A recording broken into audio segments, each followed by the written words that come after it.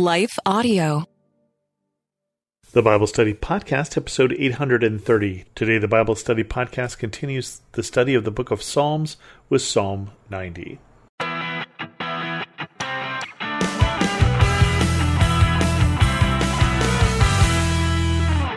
Welcome to the Bible Study Podcast. I'm your host, Chris Christensen.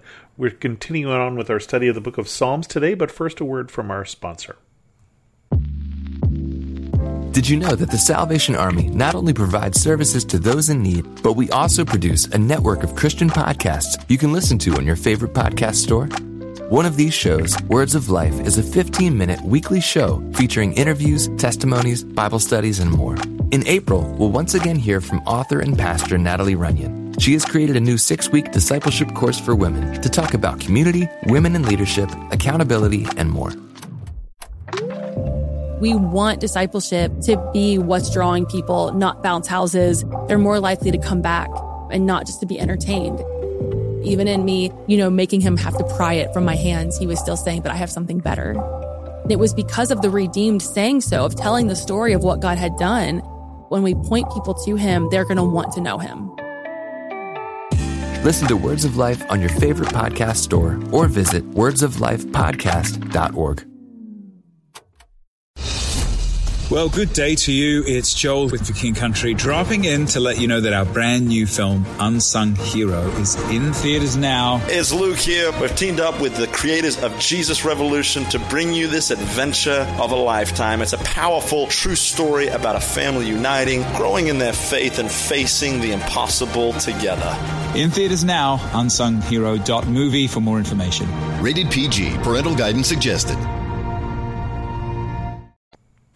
So Psalm 90 is the beginning of the fourth book of Psalms. So Psalms is divided up into 5 books. The first book is 1 through 41, and according to one commentator, it emphasizes how God is beside us.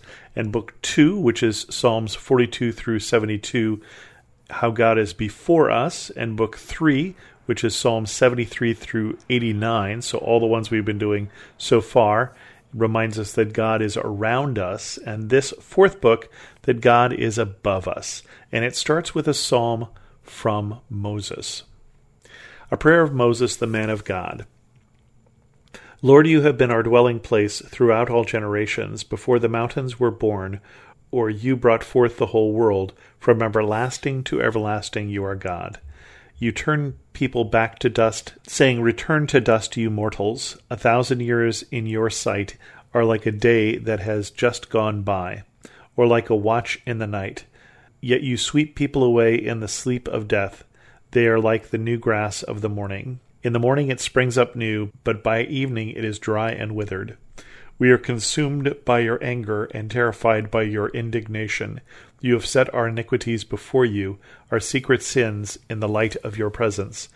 All our days pass away under your wrath. We finish our years with a moan. Our days may come to 70 years or 80 if our strength endures.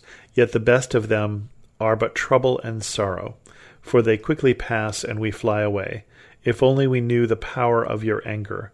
Your wrath is as great as the fear that is your due. Teach us to number our days, that we may gain a heart of wisdom. Relent, Lord, how long will it be? We have compassion on your servants.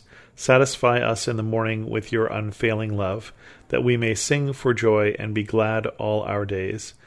Make us glad for as many days as you have afflicted us, for as many years as you have seen trouble.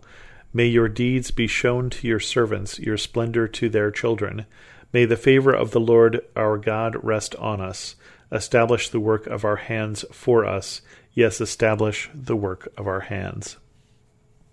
And so we get this prayer from Moses. Not a lot of the Psalms are going to be from Moses. This is one of those interesting ones. I wouldn't say it is the most upbeat of all Psalms. I wonder if this was written in the latter days of Moses, when Moses was more keenly feeling the anger of God because he has wronged God, and therefore he is not going to get into the promised land, but only see it from afar. So he says, You've been our dwelling place through all generations. Before the mountains were born, before the whole world, from everlasting to everlasting, you are God. And it does talk about this sense that God is above us, that God is greater than we are, and that God has been there forever. And that is something that we obviously have a difficult time grasping, the foreverness of God. This idea here that a day to God is like 1,000 years to us, this sense of timing. And we see that often in the Bible, that the sense of timing and expectations between the people of God and God are different. So you wander around in the desert for 40 years, it's just one generation. It's just a blink of an eye to God. So you have to wait for the second coming of Christ for a couple thousand years. It's just a couple days. So there's very different sense of time between us and God. We see that with the story of Abraham, how he and Sarah are told that they will have a child, but then years pass before that child comes. But I like this idea of you are our dwelling place. And dwelling is one of those great terms. It has something about it. Something about that word to me sounds safe, sounds protected. And I don't know why. Maybe it's because of this context of this psalm that I'm reading it in. But we dwell in God, that God surrounds us. Now I know that the commentator I said that that's not what this section of Psalms is about, but let's face it, that's going to be an exaggeration. That's going to be an oversimplification. It says, you turn people back to dust, return to dust, you mortals. So from dust you have come, to dust you will return, is something that we have heard before, that we were created from dust, that Adam was created from dust and spit, and that eventually that we're going back that way again. Sweep away people in the sleep of death like the new grass of the morning, that we have this temporary nature, that we have this ephemeral or precarious nature is really almost what this sounds like. By evening, it is dry and withered. And, it talks about you may make 70 years or 80 years. Well, of course, I've got a father who's going to be turning 97 soon, so that is even past what Moses is talking about in this psalm here.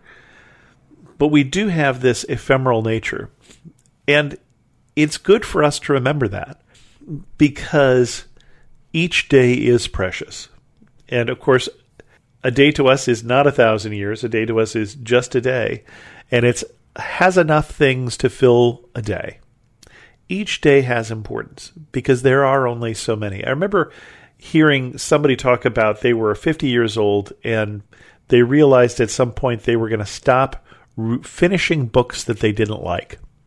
That there were only so many books they were going to be able to read in their lifetime, and they really loved reading books. And sometimes you get a quarter of the way into the book and you realize, I don't like this book. And they decided it was okay to say, I don't need to finish this book. I've only got so many books in me. It's okay to say, I don't have to stick with this job. I've only got so many days in me. It's okay to treat every day as precious.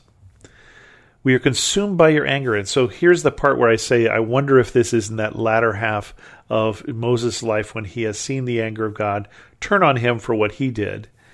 You've set our iniquities before you, our secret sins in the light of your presence. And of course, there are no secret sins to God. God sees all that we do. He sees what you do in private and would be ashamed for me to know. What I do in private would be ashamed for you to know. He sees what we think that we don't even act on. He sees that thought of, I see that person and I judge them, and he's there and can tell that I did that. All our days pass away under your wrath. We finish our years with a moan. Now, I have a different perspective from Moses, and granted, he is Moses and I am not. I didn't go through what Moses went through. I wasn't born into a country that the government wanted me dead and everybody liked me. I didn't lead a rebellious, complaining people through the wilderness for 40 years. I didn't get turned down for going into the promised land because I was unfaithful in that one time. And so I might have a different perspective if I had been Moses. if I had gone up on the Mount of God to get the 10 Commandments just to come down and find people already breaking them, I might have a different perspective. Our days have come to 70 or 80 years if our strength endures, yet the best of them are but trouble and sorrow, for they quickly pass and we fly away. Yikes, Moses, that sounds tough. I can't necessarily relate to it, but some of you can. For some of you, this is a psalm that relates to how you feel. And that's okay to say, I see myself in the words of Moses. But we also then have to remember what else Moses tells us. That God surrounds us, that God is our dwelling, that God is everlasting, that God has different timing than we have. It says, if only we knew the power of your anger, your wrath is as great as the fear that is your due. Teach us to number our days that we may gain a heart of wisdom. So he says, every day feels tough, every day feels short. But he said, in that there is wisdom, in understanding that our days are short and every one is precious, there can be wisdom. Relent, Lord, how long will it be? Have compassion on your servants. Satisfy us in the morning with your unfailing love. So Moses, who had some tough times, and who every day feels like trouble and sorrow and moaning, believes in the unfailing love of God, that we may sing for joy and be glad all our days. Well, there you go. And I think of the people of God as they came out of the Red Sea, and they sang and they danced, for the horse and the rider had been thrown into the sea. That their enemies had been defeated when it looked like there was no hope, when it looked like their days were ending. Make us glad for as many days as you have afflicted us. Wow, okay. As many days as you've given us, or afflicted us, depending on your point of view, for as many years as we have seen trouble, or as many years as you've gifted us. May your deeds be shown to your servants, your splendor to their children. May the favor of the Lord our God rest on us. Establish the work of our hands. Yes, establish the work of our hands. So I pray that you will find the favor of God this week and going forward, and that the work of your hands will be blessed by God and will be a blessing to God. And with that, we're going to end this episode of the Bible Study Podcast. If you have any questions, send an email to host@thebiblestudypodcast.com, or better yet, leave a comment on this episode at thebiblestudypodcast.com. And thanks so much for listening.